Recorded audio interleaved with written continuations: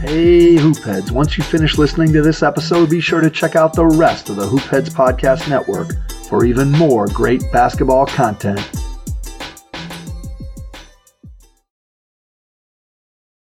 Hey guys, my name is Matt Issa, and I have dedicated the previous 8 months of my life to answering one monumental question. Who are the 10 greatest players in NBA history? My personal journey has led to me consuming shelves of books, hundreds of hours of game footage, endless pages of Excel sheets, and conducting over 70-plus interviews with various coaches, players, executives, and media members. At times, this research led me to more questions than answers. How does one account for the different eras? Which means more, one player's 3-year peak or another sustained longevity? What are the appropriate criteria for evaluating something as abstract as greatness? But in the end, I came out with what I believe to be the most thorough and well-researched top 10 list yet created in human history, at least for NBA basketball. I then took that list and turned it into the 6-part podcast series you're listening to right now. So without further ado, I give you the quest for the best. Whatever happens, I want you to know it keeps bothering me sometimes. I'm the best of the best.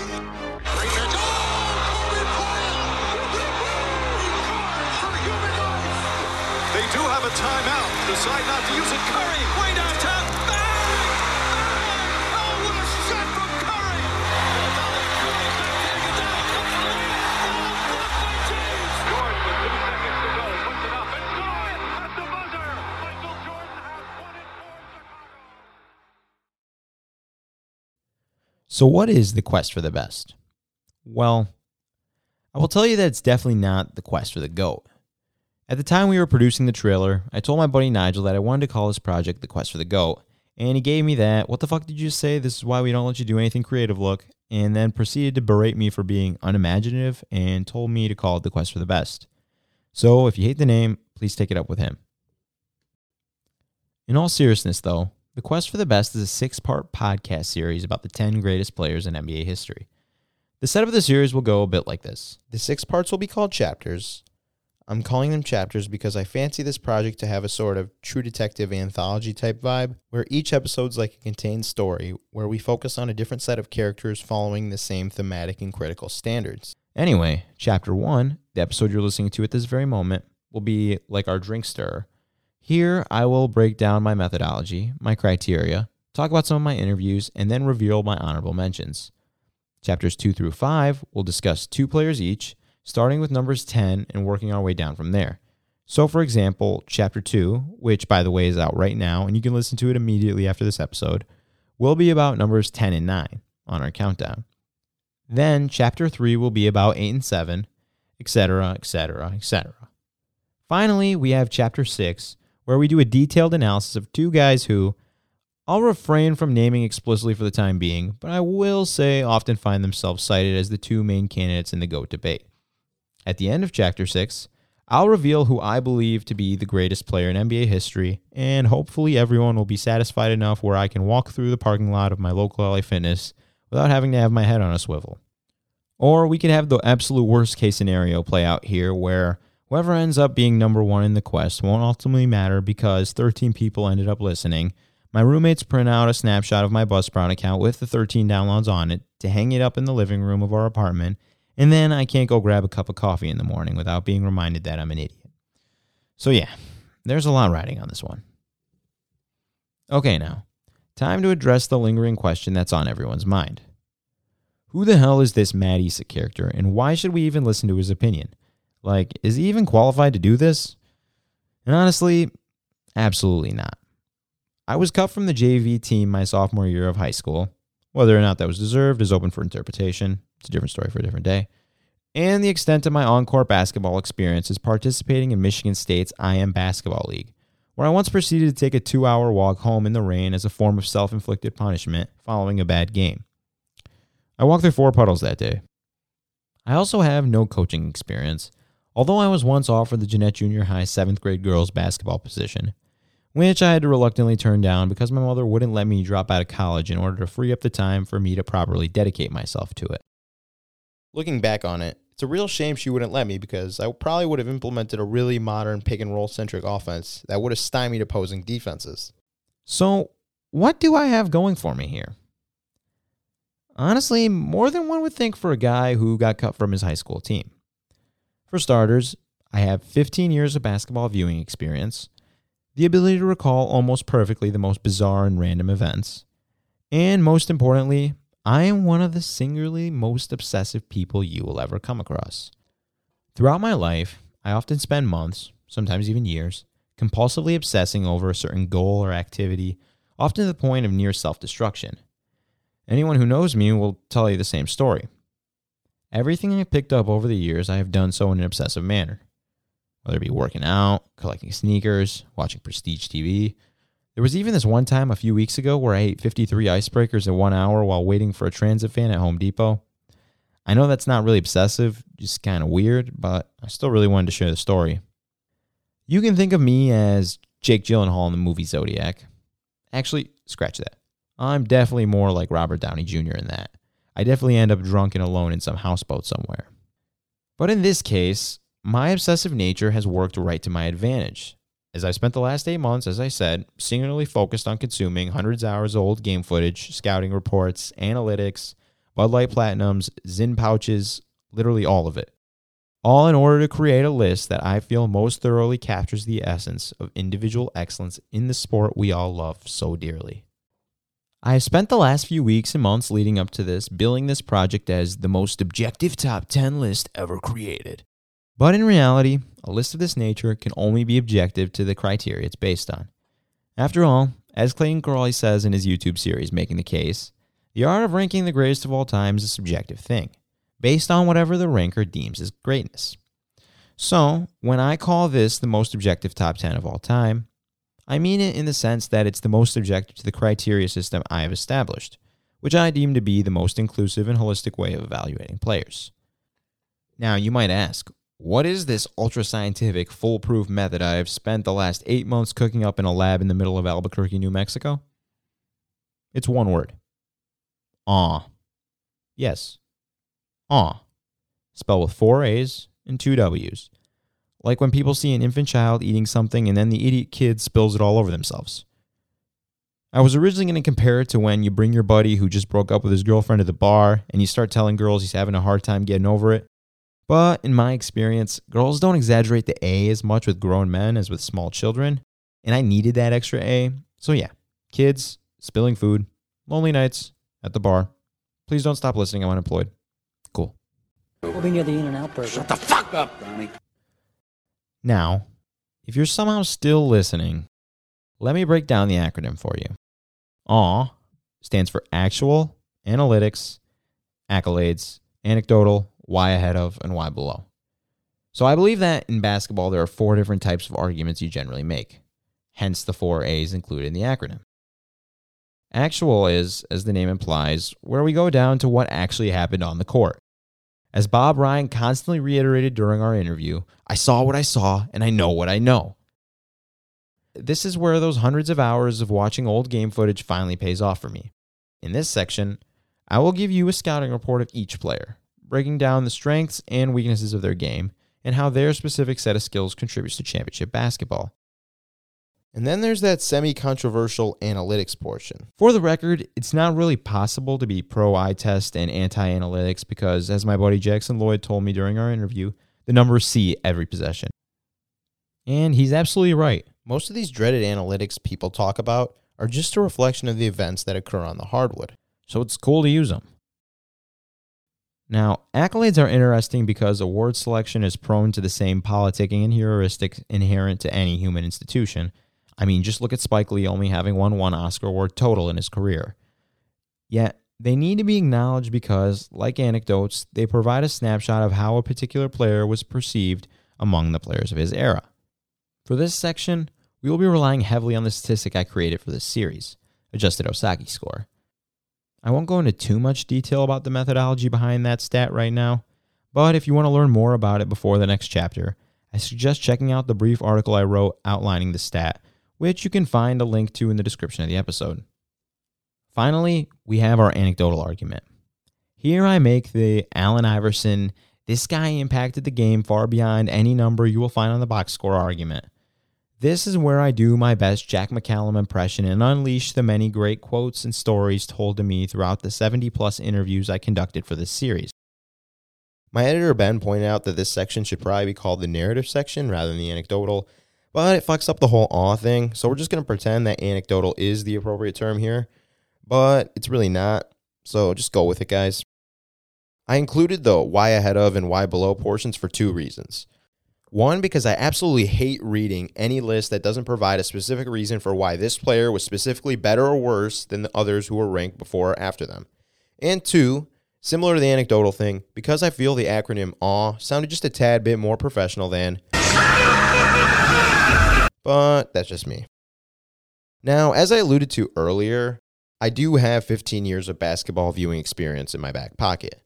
That is a pretty sizable amount of knowledge and experience, but the NBA is now over 75 years old, which, by my calculations, means I was only present for about 20% of it.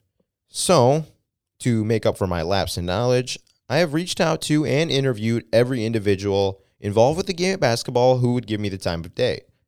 In total, I ended up conducting about 70 interviews, all of which offered me incredible amounts of insight and perspective that helped guide my analysis. Here are some questions that these discussions centered around and some answers that are going to help us navigate through the next 5 chapters. The first question I asked many of my interviewees was pretty simple. How do you go about comparing players from across different eras? And there was one notion that many of them suggested I take as my starting point. Comparing players, different eras, that context is super important. To consider the context of the era of which they played in. I think that context is important. Context. Because context is so important. So yeah, context is key here, folks. You need to take into account the different factors and conditions each player dealt with during the time period in which they played. Yeah, the Big O averaged a triple-double for the first 5 seasons of his career, but you also need to understand that the game was played at a breakneck pace and there were far more possessions available to players at the time.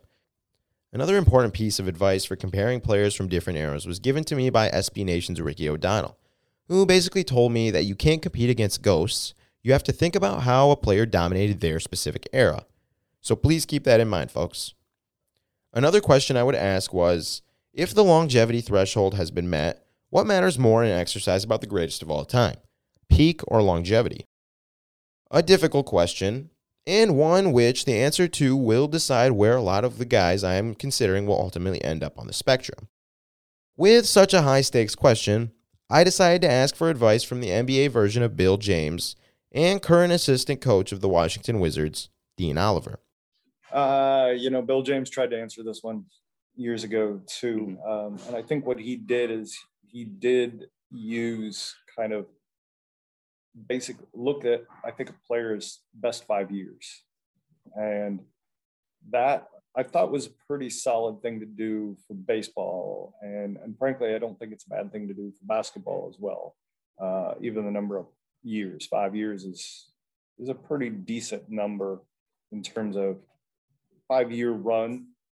And for a player in the NBA, a great player, that's worthy of looking at. I think under 5 years is too short. I think if you go to 7, 8, or 9, those kind of, I think that ends up. I think that can end up giving you problems as well, because you end up with guys who have injury and you don't necessarily want to hold that against them. A brilliant response. There is absolutely no way anyone could build a good enough argument to refute that point, right? I thought that too. Then I heard Sean Grande, Celtics play-by-play announcer's response to that very same question. Yeah, it's a great, when I was a kid, as a hockey fan, this was the Wayne Gretzky, Mario Lemieux conversation, because you knew, look, Lemieux was doing things at his peak that Gretzky wasn't doing. And he had the size, he had different physical attributes in the way he was sort of changing the game and dominating the game. And it was a fascinating one. And then, Lemieux would miss, he had the cancer issue. He had other injury issues. He would play 40 games one year. He'd play 30 games another year. I tend to, there's no right or wrong answer. If I'm a 60-40 lean, I'm leaning towards the longevity, because I was sort of raised in the NBA Doc Rivers environment of the number one ability of an NBA player is availability. Well, fuck. Sean cited Doc Rivers. Maybe longevity is the way to go here. Man, I'm telling you, give me the peak every time. Give me the peak every time because, you know, yeah, Tim Duncan made it to, 19 years. KG made it to 19 years or something like that. But the version of KG that you cared about was the one who won an MVP in Minnesota and went to Boston and immediately helped transform a team that missed the playoffs to its NBA champion. You know, the version of Tim Duncan that we really, are like, Tim Duncan was great, arguably the greatest power forward to ever play the game, was when he was winning finals MVPs, regular season MVPs. And that was, we were talking about a 8-year part of his 19-year career. Damn it. Peak is what you remember about a player. Starting to lean towards peak here. I think it's longevity because I think at the end of the day, team building and the goals of these franchises who are trying to win is to give themselves an advantage to win every single year. Like that's why tanking became a big thing, not to be a shill of my book, but I mean, the goal, like Sam Hinkie's process, for example, is to compile a team so deep that it's just impossible for that team not to be competing year after year after year. And if that's the goal of people in the league, then I think then they obviously value longevity and the ability to be there year after year after year. I hope by now you guys are starting to pick up on the gag here, and I also hope it was at least semi-amusing. The supremely talented Jake Fisher from Bleacher Report makes a great point, as does the Athletics' Law Murray. And I think the fact that great arguments can be made for both sides of this question speaks to the fact that there is no hard and fast rule here. It should be analyzed on a case-by-case basis. I also asked almost everyone how they go about determining the quality of a defender as, unlike offense, we don't have the luxury of having an excess of high-level analytics to help us decide with pretty reasonable certainty how good they are compared to their peers. I got a couple of really good responses from that. Here's John Krasinski from The Athletic sharing some advice given to him by Coach Tom Thibodeau. I talk to coaches all the time about this. Tom Thibodeau is one of the best, in terms of he really looks at analytics and he really incorporates it. But anytime you talk to him about, defensive RPM, any kind of metric that tries to put a number on this, he's always very skeptical of it because it is incumbent, or it requires of whoever is establishing that metric a real intimate understanding of what each team is trying to do from a schematic standpoint defensively. And so sometimes you just don't know, like, what is Karl Anthony Towns being asked to do in this thing? How is he affected by the breakdowns of the other players on the court? Like, it's just really hard. So, we've always said too, like, coaches have always cautioned, hey, just because a guy gets a lot of steals doesn't mean he's a great defender. Like, he could really gamble and put the integrity of the defense, in a bad spot by going for steals and things like that. And sometimes we don't ask our guys to do that. So evaluating who is really good defensively is much more about just watching games closely and seeing who is making it really difficult on scorers, who is in their, is right, in the areas. And that's why Drew Holiday to me is, a perfect example of a guy who, maybe the stats don't necessarily jump out at you, but when you watch him play against leading scorers and when you talk to other players, hey, who's the toughest guy that you have to go against? Drew Holiday is always mentioned as one of the top ones. Watch what Michael Jordan did to some of the best players that he played against in the playoffs, in the Olympics, like all those things, and the way that he brought in, an intensity to that end of the court and just kind of blew everything up. From my conversation with Georgia State head coach Rob Lanier, it appeared to me that he seemed to be from a similar school of thought, referring to defense as the act of 5 guys against the ball. Coach Mike Woodson, notoriously Larry Brown's assistant on that famous 2003-2004 Pistons team, talked about basketball as being a group of guys making a commitment to get stops possession after possession. All of these responses do a great job of demonstrating that defense, first and foremost, is about 5 guys working together in lockstep, and that things like steals and blocks and one-number metrics on their own can be misleading. And while I will be referencing those things from time to time throughout the series, I will always put eye test and the ability to play defense within a team construct in front of everything else. All right.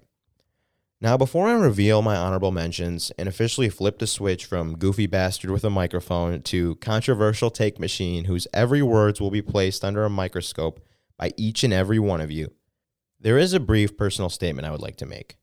For those of you who are paying attention to the NBA Finals, it became something of a running joke among those on NBA Twitter that every time the camera would focus on Devin Booker, Mark Jackson would reference a conversation between Booker and the late Kobe Bryant, where the Laker legend told the Phoenix Star to be great. Most of us were never fortunate enough to receive direction from such a legendary figure. But that doesn't mean that there aren't human interactions in our day-to-day lives that we shouldn't use as a motivating force to help guide us through all of our endeavors. As I have endured the trials and tribulations that are part and parcel of a project of this magnitude, I often refer back to some of my very own be great moments that I have experienced along the way. Whether that be my roommate Nigel telling me on the day he decided to take the reins on creating the trailer for this series, that if I truly wanted this project to be my baby, I could not afford to cut any corners. Or SI's Robin Lundenberg telling me to have faith in myself and the power of my voice to convey my message. Or my longtime friend David somehow knowing to text me on one of the production days when I was at my lowest, telling me that he saw all the work that I had been doing and to keep working hard, brother. I want to take a moment to thank all of my friends, my family, the people who contributed to this podcast, and my loving girlfriend for all their love and support throughout this process, and for always reminding me in their own ways to always be great. And now that I'm done playing the world's smallest violin, it's time to give the people what they came for. It's officially time to let the games begin. Hey, Quest listeners. We wanted to take a quick break from our journey to give a shout out to one of the sponsors of this limited series, Retro Shaded. At its core, the quest for the best is 10 stories of extraordinary individuals overcoming great obstacles and defying all odds. That makes Retro Shaded, a brand built on resiliency and the determination to never give up, the perfect partner for this series. During a rough stretch in his life, the company's CEO and founder, Trevor Macklem, was looking for his purpose. And at the time, the only thing that brought him joy was snowboarding with his brothers. He began obsessively researching the history of the sport to the point that he even started wearing retro-style sunglasses similar to the ones that one of the sport's pioneers, Craig Kelly, wore as he was snowboarding down the slopes all over the world. And after receiving a lot of attention while wearing them at a local resort, Trevor realized that there was an opportunity for him to find his purpose. But more importantly, he realized he had a chance to spread to others the sense of inspiration those sunglasses gave him. And just like that, Retro Shaded was born. Fast forward to today, and Retro Shaded now serves as a symbol of hope and determination for thousands of people all across the country. With over 30 different styles and colors to choose from, Retro Shaded has something for everyone. Visit their website, retroshaded.com today, and pick out a premium pair of sunglasses that are just right for you, without breaking the bank. Listeners of this series get an additional 20% discount by using the code QUEST20 checkout. Visit retroshaded.com and join the community of hope and inspiration today. Now back to our limited series. All right, one more quick tease before I give you the official honorable mentions. The 3 honorable mentions I'm about to name are in no particular order. They're just guys that don't fall in my top 10, but I am willing to entertain an argument for them being included. Okay, now, I swear, no more bullshit. Strictly business from here on out. Remember, though, honorable mentions are not in order. This is a top 10, not a top 13. All right, now that's out of the way. Let's get into those honorable mentions for real. Honorable mention numero uno, Kevin Garnett. This may come as a massive shock to some of you who probably thought Kevin Garnett was a Hall of Famer, but not someone you consider one of the 15 greatest players that ever lived. Well, I'm here to tell you, Kevin Garnett is worthy of such lofty praise. The poster child for the not even all-time great players can carry bad teams to championships movement, Garnett's unmatched loyalty to Minnesota cost him as he was stuck hemorrhaging ring capital while his incompetent front office couldn't hold on to potential high-level difference makers like Stephon Marbury, Chauncey Billups, Rasho Nesterovic, and Tom Gugliotti, while injuries hampered and prematurely ended the career of promising guard Terrell Brandon. I will go more in depth on why he doesn't get the top 10 nod when we discuss other great big men, but for now, I just want you to know this. If you had to physically apply to be included in the quest for the best, Garnett would confidently walk into the room and drop his resume on the table, and it would look like this. Top 5 defender all time, big man-like size combined with guard-like quickness, passing ability on par with point guards like Tim Hardaway Sr. and Kevin Johnson, GOAT-level defensive awareness and rotations, and the proud owner of the highest running motor in NBA history. Kevin Garnett wouldn't be allowed admission into our legendary list, but god damn it would he get a longer look than almost anyone in NBA history. Honorable mention number 2. Steph Curry. Author Ian Thompson said it best during our interview. Steph is like a boulder dropped into the water that changes the ecosystem. Everything is different because of him. Steph's incredible floor spacing, dynamic finishing ability, high-level passing, and undisputed claim as the greatest shooter to ever live already makes him one of the 5 greatest offensive players of all time, with a solid argument for the greatest offensive peak ever. He has a case as the most scalable basketball player in history. I truly believe that he could be placed on any NBA team ever constructed and make them better with his presence on the court. He will definitely be a top 10 player all time by the end of his career, maybe even top 5, but I'm leaving him off because he's still lacking in longevity, as my AOS stat suggests, in which he finishes 20th all time, lower than any player that does crack my top 10, and his lack of a finals MVP, which I know is more voters' fault than anything, but still, every other player on this list has at least one of them. Okay, now for the last of my 3 honorable mentions. The final player we will discuss before the quest truly begins, and the one that has the highest likelihood of getting me torn to shreds by the entire NBA community. Wilt Chamberlain. I can hear Bob Ryan screaming at me right now. This is the most QAnon bullshit I've ever seen. Wilt, not top 10? What the hell is wrong with you? But Bob, and the rest of the angry mob holding pitchforks, please hear me out. Wilt obviously deserves consideration for this list because of the accolades, 8th in my AOS stat, massively underrated defense, and some of the best passing ability displayed from a big man of his era. But there are 5 major reasons why he isn't one of the 10 greatest players in NBA history. Reason number 1, overblown statistical achievements. When you adjust for pace, his incredible career 30 points per game average only amounts to 25.6 per 100 possessions, which puts him well below all of the other all-time great big men considered for this exercise, with the exception of Bill Russell, who by the way is the certified Wilt Chamberlain stopper. Also, his incredible 50 point per game season only amounts to 38.3 points per 100 possessions. For comparison, Michael Jordan owns 11 seasons better than that, Shaq owns 5, Harden and Durant both own 4, and even Allen Iverson owns 3 seasons higher than that mark. Reason number 2, teams' offenses were better without him. The Warriors were slightly below league average, offensive rating 1 point below league average with Wilt in uniform. The 76ers' offensive rating stayed the exact same when Wilt left, despite them trading him for pennies on the dollar, while the Lakers' offensive rating decreased from 101 to 98 upon Wilt's arrival. Wilt monopolized the ball in a way that made it difficult for him to fit next to other high-level guys. It's also worth mentioning that when the 76ers did trade him in 1968, it's because they no longer wanted him, not because he forced their hand in any way. That's something that can't be said about any player in this top 10. Reason number 3, Wilt falters in the playoffs. While it's expected that efficiency decreases for a player during the playoffs, Wilt experienced an even greater dip than most of the all-time great big men. His PER drops 3.4 points, true shooting drops nearly 2.5%, and his win shares per 48 decreases by 20%. All of these efficiency drops are greater than any of the big men I have in my top 10. Reason number 4. Wilt was the second best player in an era that, for most of his career, had less than 15 teams. Remember what we said earlier? That the best way to compare players from different eras is how they ranked amongst their peers.